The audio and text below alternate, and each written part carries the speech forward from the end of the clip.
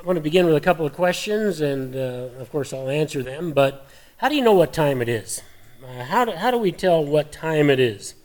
And asking that question here, you might look back at me and you might say, well, Pastor, you just have to look what time it is.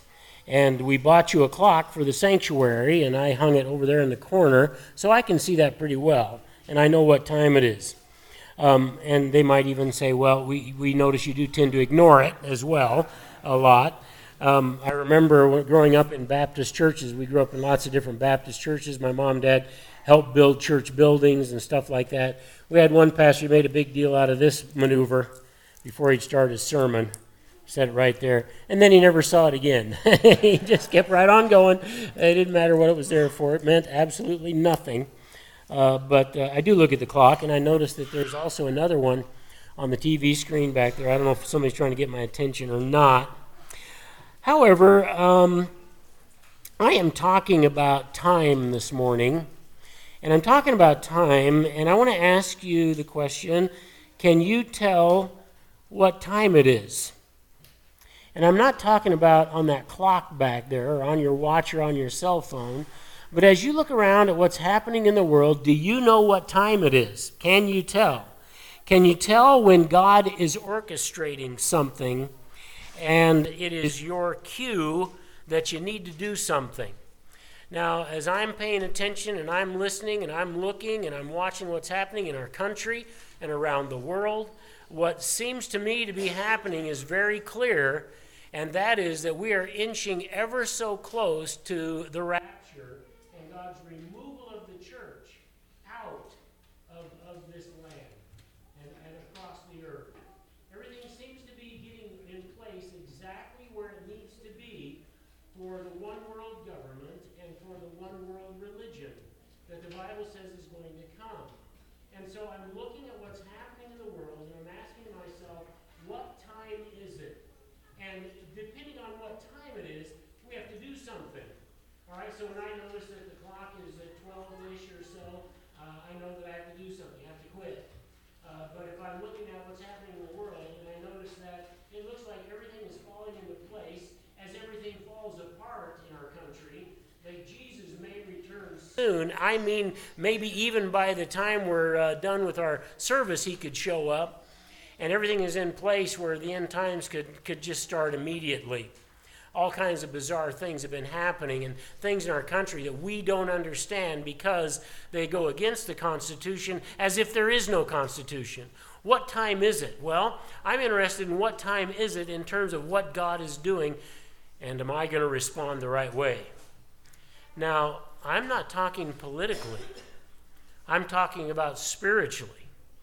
If I don't have very much time left and you don't have very much time left, what should we do? Well, certainly we want to live for God. Certainly we want to do the right thing. Certainly we want to reach people with the gospel of Jesus Christ as much as we can. And I think that's the time. God is always presenting us with opportunities to serve him, and we are always making decisions as to whether or not we're going to serve him when he calls on us to do so. So to reiterate the opening question, are you able to recognize what time it is and then take appropriate action in the service of God? Today we're going to find a young lady who is facing the possibility of death, and her name is Hadassah, and she is going to be called on to do something that if she tries it, she could lose her life. And I want to read about that as we go through chapter 4. We're going to do the whole chapter because I don't want to break it up this morning. And let's read that and what's happening. Now remember, there has just been a decree that went out into the land of Persia, all 127 provinces. And that decree is that in Adar, on the 13th of the month, you can rise up against your Jewish neighbors and put them to death, and then whatever they own, you just feel free to take it, and it'll be spoiled for you. That has gone out. Now let's see what the response is, starting in verse 1 of chapter 4. When Mordecai learned all that had been done, he tore his clothes, he put on sackcloth and ashes, and he went out into the midst of the city, and he wailed loudly and bitterly. He went as far as the king's gate, for no one was to enter the king's gate clothed in sackcloth. So there's a rule there. Mordecai's out in the city. He's wearing sackcloth and ashes. He's crying. He's wailing over what's going to happen to the Jews. He goes up to the king's gate, but he does not go in because that's against the law. He could be killed for that. Anyway, in each and every province, verse 3, where the command of and decree of the king came, there was great mourning among the Jews with fasting, weeping, and wailing, and many lay on sackcloth and ashes.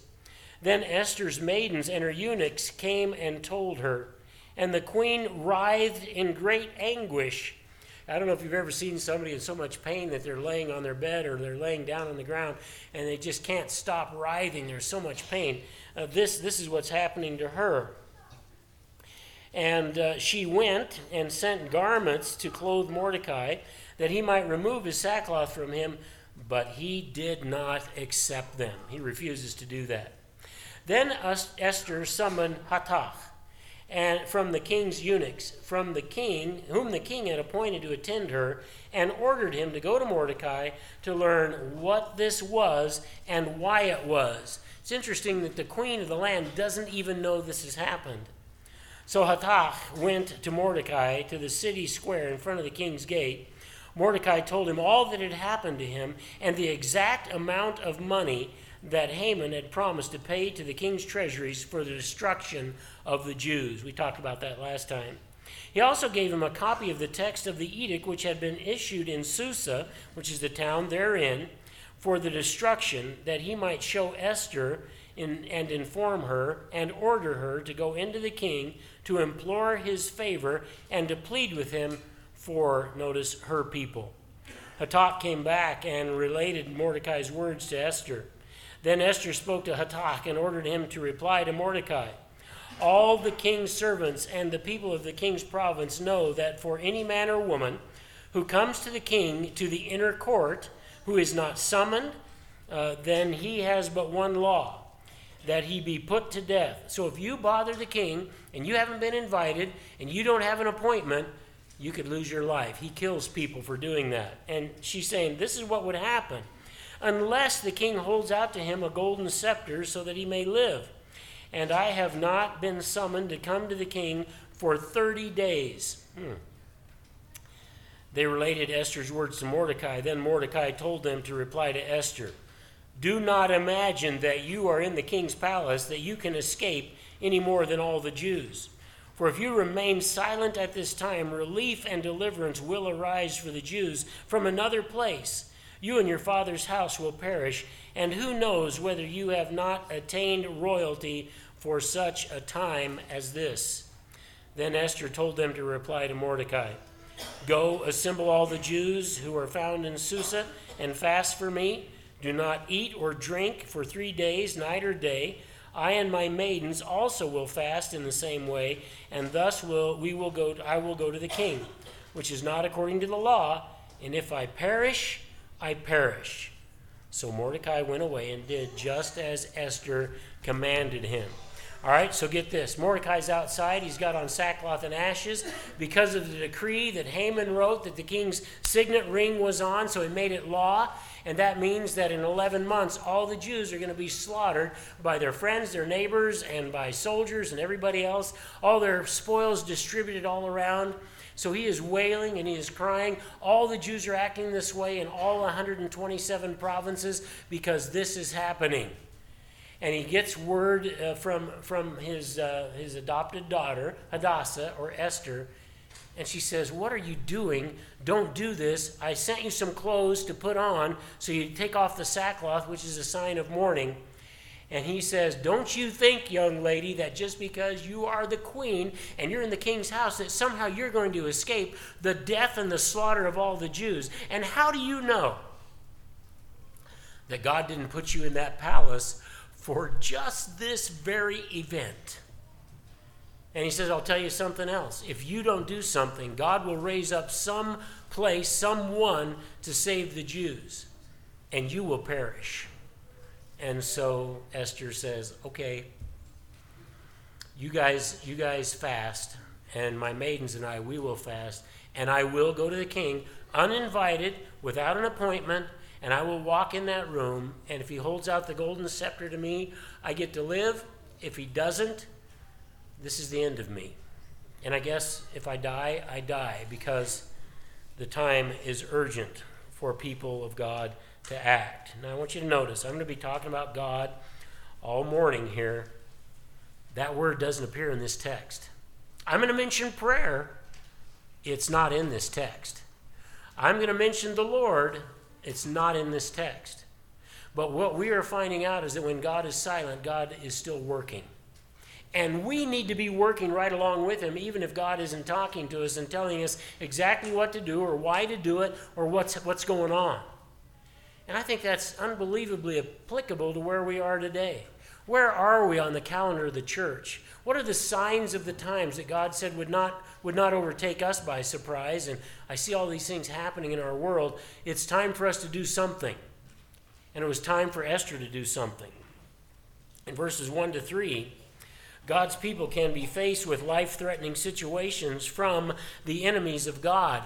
Now, just because we might be raptured soon doesn't mean that it won't take a little longer, and there could be a lot of persecution and affliction for the church of Jesus Christ. That is certainly coming because people hate us because of what we believe about God, what we believe about eternal life, and what we believe about morality and things like that.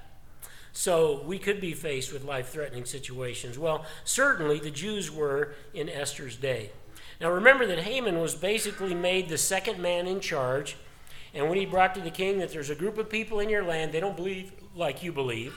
They don't teach like you teach. They don't agree with you. We need to just kill them. The king said, good idea. Took off his signet ring, handed it to him, and said, just do whatever you want to do, however you want to do it. And he did. He wrote a letter and said, I've picked a date. Because we cast lots to come up with a date, and this is when you're all going to be put to death.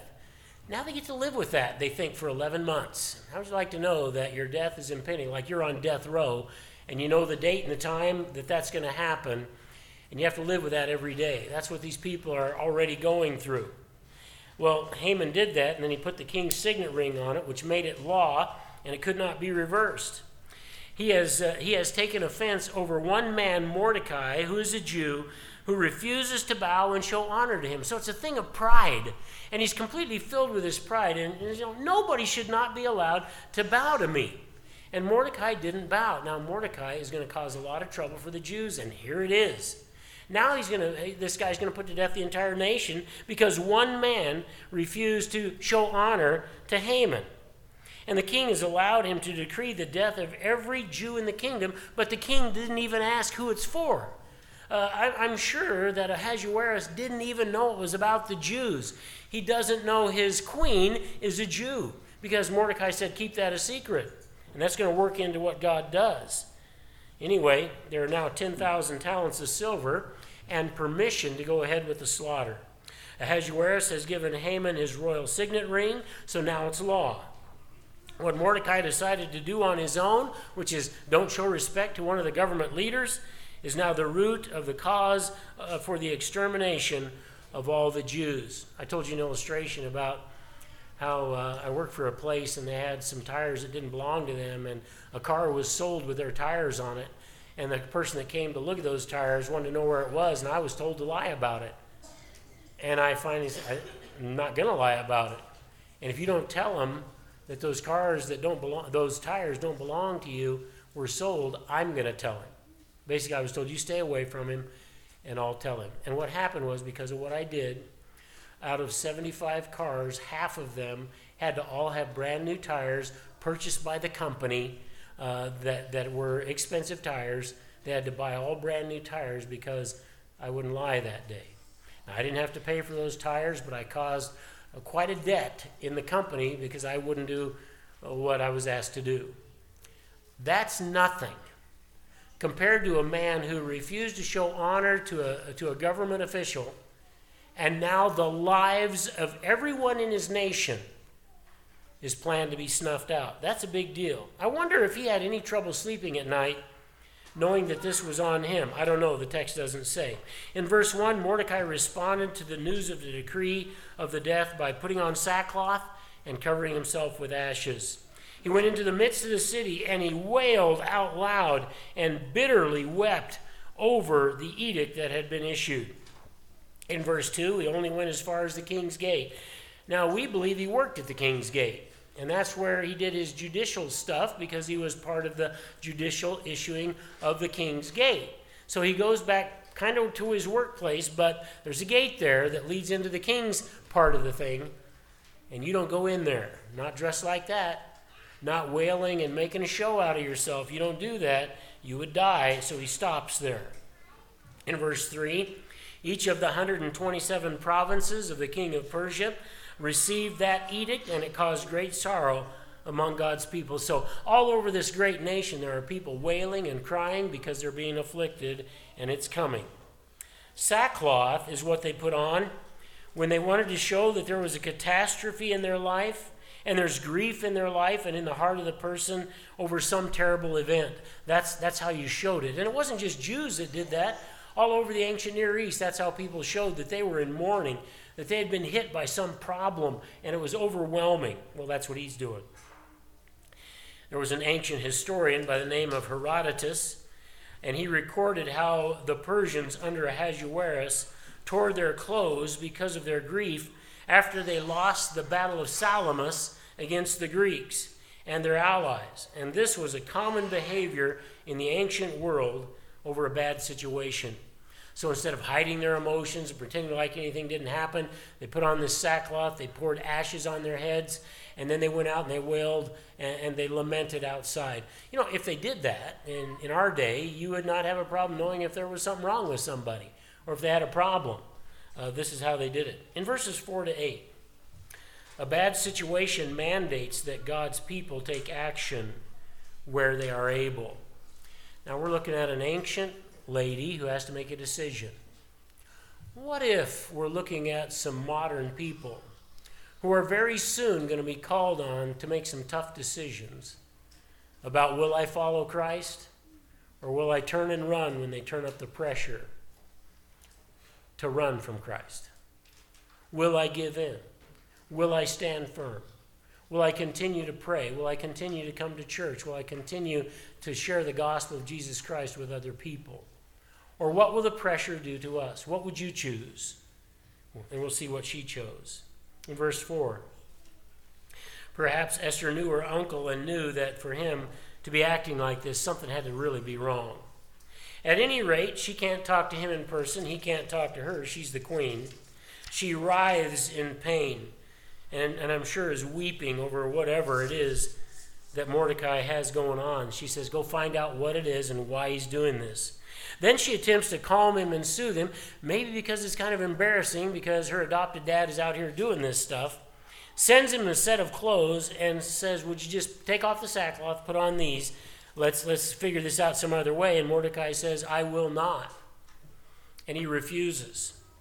Esther then sends this chief eunuch that's in charge of taking care of her, Hathach, to Mordecai to learn what's going on. Apparently the queen is so secluded from the goings-on of the business of the kingdom that troubles her subjects. She doesn't even know it.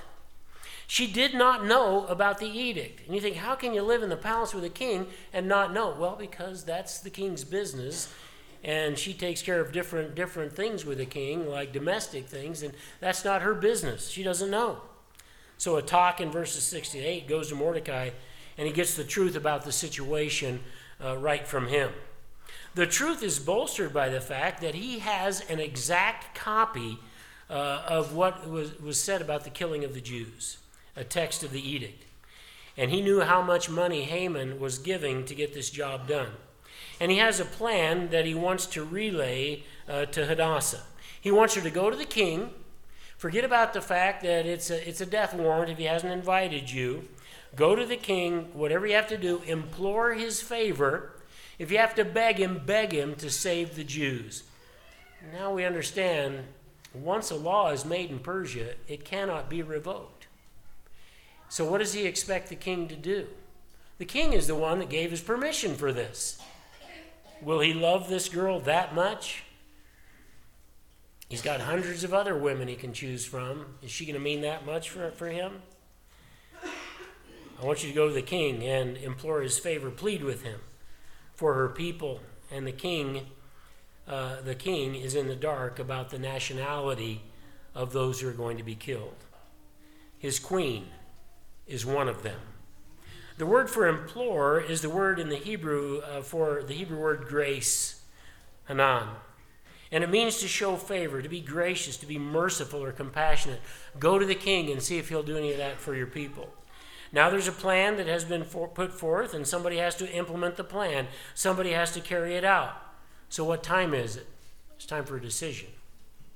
It's time for me to decide, as Queen Esther, I have to decide, am I going to risk my life and go and try to save my people? I might perish and they all die anyway, but should I do something? Should I take a stab at this? Should I really try? Is it worth that? And she finally decides it's time for me to act. And all of a sudden, the problem she has been isolated from becomes her problem. And she has to do something about it. In verses 9 to 12, the solution to the problem often involves danger or hardship to see it through. You know, in our country, we really haven't suffered for Jesus. And nobody has been killed on any kind of a large scale because they love Jesus. Nobody's had their land taken away because they love Jesus. Nobody's had their families separated because they love Jesus. We have not been told we can't meet here and worship together. We don't know what it's going to be like in the future. The question is, why don't you make up your mind, and I'll make up my mind, what are we going to do before that time comes? We want to do whatever Jesus wants us to do before we no longer have time to do what he wants us to do. Well, there is a message sending and a message receiving that goes on between Hadassah and Mordecai. And her answer is straightforward. Hadassah could very well lose her life. Now, this is a real thing if she carries this out, what her adopted father wants her to do. This could really happen. It did happen at times, so she knows it's a possibility. A person just did not walk into the king's presence and say, "Hey, king, what's going on today? How's it going? What's happening?" That's not going to stand. And if the king doesn't hold out the golden scepter to say you're excused, you're going to be killed. Because I just walked into the king's presence. The last queen who did not do what her husband told her got removed from being queen, banished, and sent out of the palace. Well, she didn't even walk in unannounced. She was invited somewhere. What if Hadassah does what she's asked to do? How's he going to respond? Her only hope is that if she goes into his presence, he'll pick up the golden scepter and extend it, and she'll come up and touch it and say, "I received that," and she keeps her life. Her only hope is that he will do that. Hold out the gold scepter, which means his decision is she will live and not be killed that day. The Persians had this rule to protect their king. You just don't walk into his presence because somebody might try to kill him. She adds that the king hasn't summoned her for 30 days. It's not like there's maybe a chance I'm going to go anytime soon. He hasn't called me one time in 30 days. Well, Mordecai warns her that she is not just safe because she's in the king's palace. We don't know where he got this information, but he uses it to spur his daughter on in helping the Jews. In verse 14, Mordecai brings up a theological point. He doesn't mention God's name. He doesn't talk about the Lord, but he brings up a theological point, and he's right. And that is, and listen to this, his point is that God is going to save his people. That's his point. The issue is, Hadassah, do you want to be a part of that? Or do you not want to be a part of that? Do you want to go ahead and maybe perish because you didn't do what God told you to do, and God will bring on someone else to take up what you're supposed to be doing? God will always have a remnant of Israel. And Israel is the most important nation in the end times of this world. And God has not given up on them. If the person who God wants to act does not do it, that person will be bypassed by God, and he will find another way or another person. Now I'm talking about Esther and Mordecai, and I'm talking about us. If God calls us to do something for him and we say, no, we're not going to do it, it doesn't mean God isn't going to get it done. It just means God is not going to get it done with you or me. I want to ask you this question. Do you think that God has ever put in place something for you to do, something right in front of you, and God wants you to do it, and you refused to do it, and God got it done anyway because God went to plan B? Has that ever been the case? Do you think that God has ever had to go to plan B because you or I didn't step up and we didn't do what God wanted done? That's the decision that this young lady is facing. I want to listen to what Dr. Brenneman said at this point, and I quote, "In the biblical perspective, election, that is God's choosing of people in salvation that the Bible talks about everywhere." Now get this. In the biblical perspective, election is for service, not just for one's own benefit. Some people think that God opened my eyes so I could see the truth of the gospel and called me to be one of his children just so I get to go to heaven and I can live whatever way I want to. I get to go to heaven and just skip off doing my own thing. But that's not what is the truth. Dr. Brenneman hit it right on the head. God didn't just save us so that we can get to heaven. He saved us for service. He saved us because he has something he wants us to do. And we need to be available to do it. God expects us to be an active part of the kingdom. Not just somebody who has their ticket to heaven and doesn't do anything about it. Mordecai believes that God's providence has brought his daughter to this place in the palace. How else can you explain this Jewish girl ending up in a Persian palace as the queen of the whole country if God didn't do it? So he challenges her to look at her position that God gave her. He challenges her to consider the reason for which God placed her where she is. And is it the time for her to use all that for God's purposes? Now, let's just look at Jeremiah 29:11 for just a second. Jeremiah 29:11. Did God just write this for the people of Jeremiah's day or for us? God says, "For I know the plans that I have for you, declares Yahweh, plans for your welfare and not for calamity, to give you a future and a hope." Friends, God has a plan for us. And part of what that plan is moving us towards is our future and our hope. And we need to do what God calls us to do with all the things that God has chosen for us. Why would he not have also chosen our work for him in advancing the kingdom? Friends, God chose you for a reason. He has a purpose for you. And it's not just that he wants to get you into heaven. He has things he wants us each to do. The Bible is full of accounts of God taking ordinary believers just like you and I and calling them to do extraordinary works for him. Who knows what extraordinary work we'll be able to do for God in the coming days? God constantly directs the events of life to put us just in the right place with the right person, that's us, to accomplish remarkably miraculous works for him, if we're available. But all of them had to accept the call to the challenge and move ahead by faith. Look, for example, at what God did with Joseph to put him in the right place to save the nation of Israel in its early days. Genesis 45.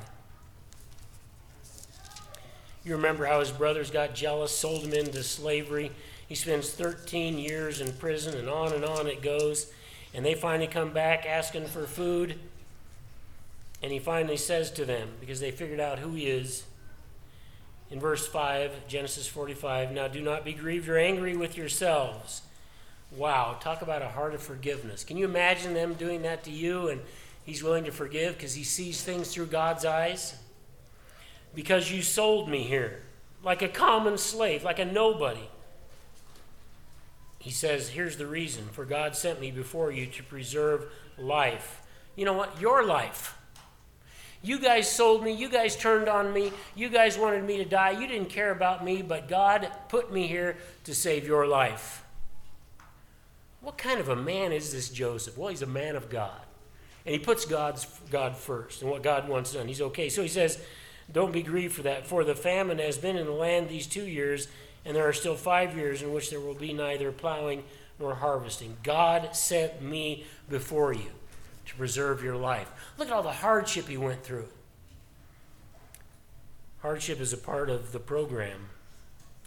Dr. Smith said, and I quote, "God might have to work outside his normal pattern of using people when his people refuse to get involved," end quote. We must do what God calls us to do, what he set up for us to do, what he planned for us to do. In verses 15 and 16, Hadassah has come to the realization, I have no choice. I choose to put my life on the line to save the nation. She decided, this is where God put me on purpose. This is how I got to be queen of Persia. God knew this was coming, and he put me here. She asked for help from the believing community, fast along with her and her maids for 3 days before she approaches the king. I can't imagine that would not include prayer, but you notice it doesn't say it. This book never mentions God. It never says prayer. But if you can't see God at every turn and in everything that's happening, there's something wrong spiritually. And nobody is pointing out specifically, hey, this is what God said in this passage. I mean, people are trying and they're doing a good job of it right now, but are we listening? Do we know what time it is? Do we know that our time might be short? Do we know that we better get with it? It's time to approach the king. Now, if you were a Jew, you'd probably be pretty motivated right now for prayer meetings, wouldn't you? She makes up her mind to say to God, you put me here for this reason. I will obey you, even if it ends my life. Now that's faith. That's what we need. In verse 17, Mordecai got to the fasting. He started that fasting among the Jews in Susa, and apparently it was going on all over the province with Jews. It is God's work, but we still pray about that work. And we may need to fast for it, depending on him. Here's some conclusions, applications. We cannot control what God calls us to do. Just think about that. If we're raptured soon, God chose you to be a part of that. Isn't that fascinating? I want that to happen in my lifetime. But every Christian I've ever known has wanted that to happen in their lifetime. Wouldn't it be exciting? Wouldn't it be exciting if we were doing what God wanted us to do at this time? We can't control what God calls us to do. He might have called us to some affliction and tribulation and persecution before we get there. That's exciting as well. It may seem outside of our abilities, so we need to be courageous in believing, just like Esther was. Secondly, view your circumstances in life as the providence of God. He is doing something with you. Recognize it. What time is it? Number 3, when God says this is your time, this is your purpose, then choose to stand and follow him, like this brave young lady is going to do. And finally here, we are not where we are or doing what we are doing by accident. God put you there. So look to what God wants you to do. Some of that, friends, is going to be corporately. We're going to do things together as a church in these end days. And we're going to do some things individually. But the whole point is, whatever God lays in our lap to do, that's what we want to do. Now we're going to segue into our celebration around the Lord's table.